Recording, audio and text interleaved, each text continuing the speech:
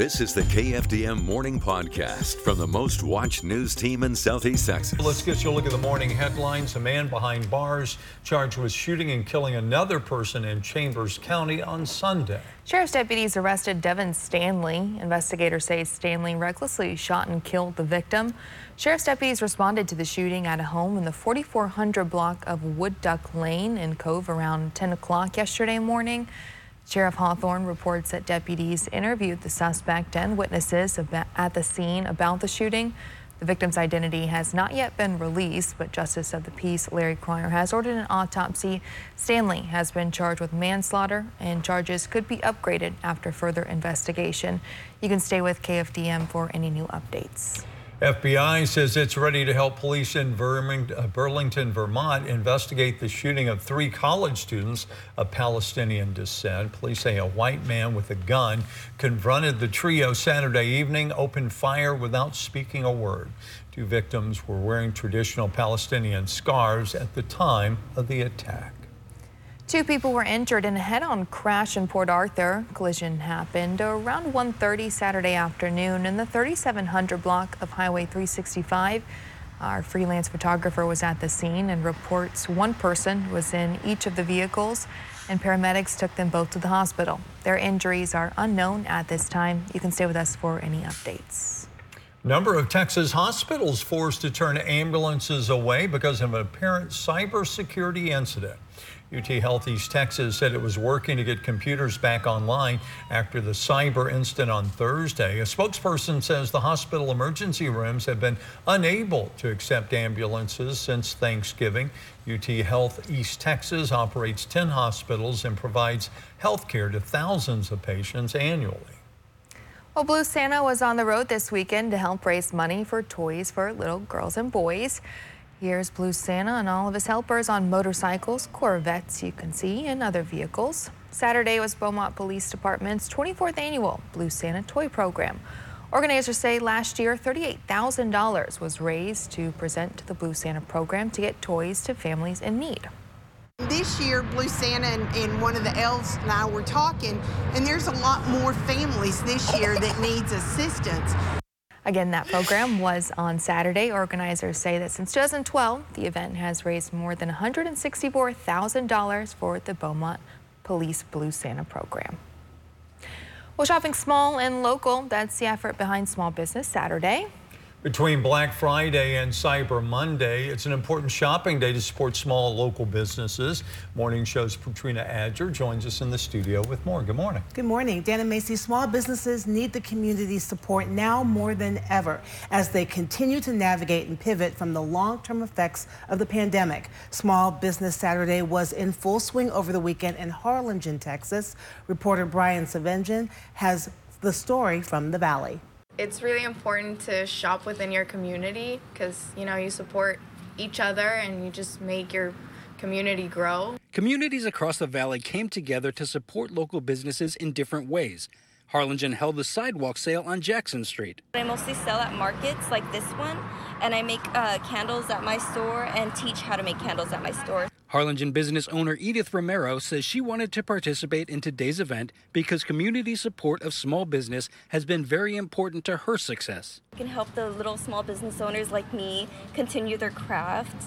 I've been doing candles for 3 years, and I wouldn't have been able to be where I am if it wasn't for the people to come out support small businesses like my own. Small Business Saturday was started by American Express in 2010. The initiative is now an annual tradition in the retail world.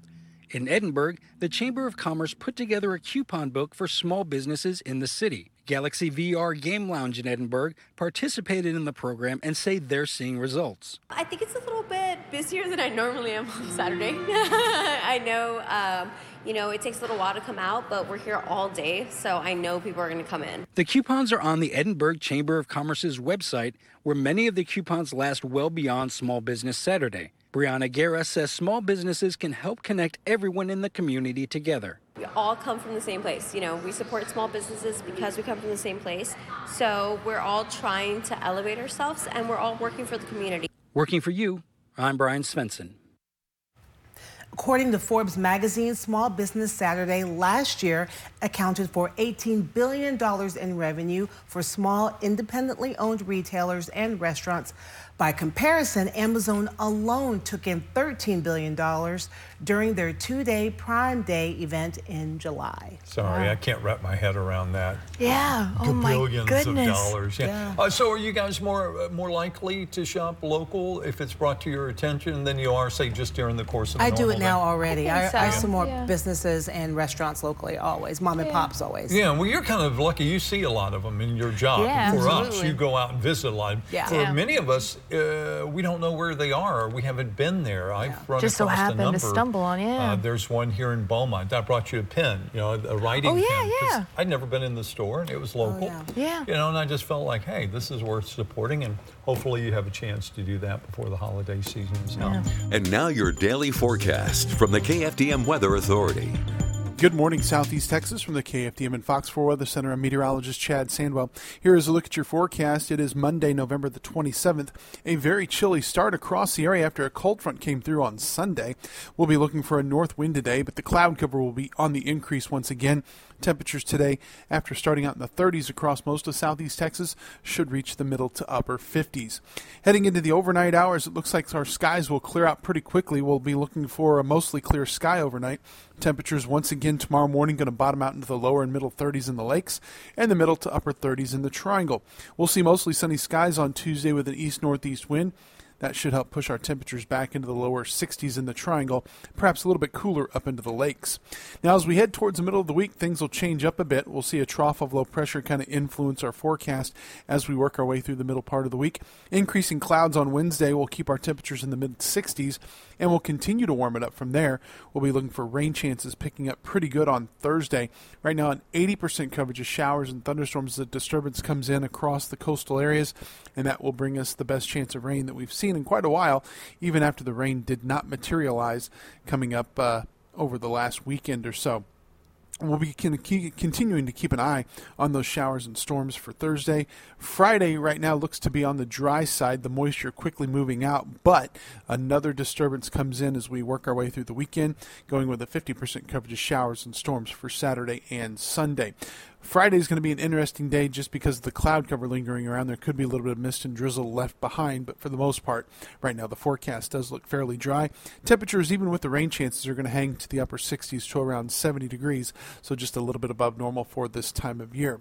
If you are an allergy sufferer today, the grass pollen is low, the weed pollen is moderate, and the mold spores are high. We've got a high tide coming up at 4:28 this afternoon, and a low tide, two of them at 8:30 this morning, and again at 9:43 this evening. Sunrise today, 6:51 a.m., and sunset coming up at 5:16.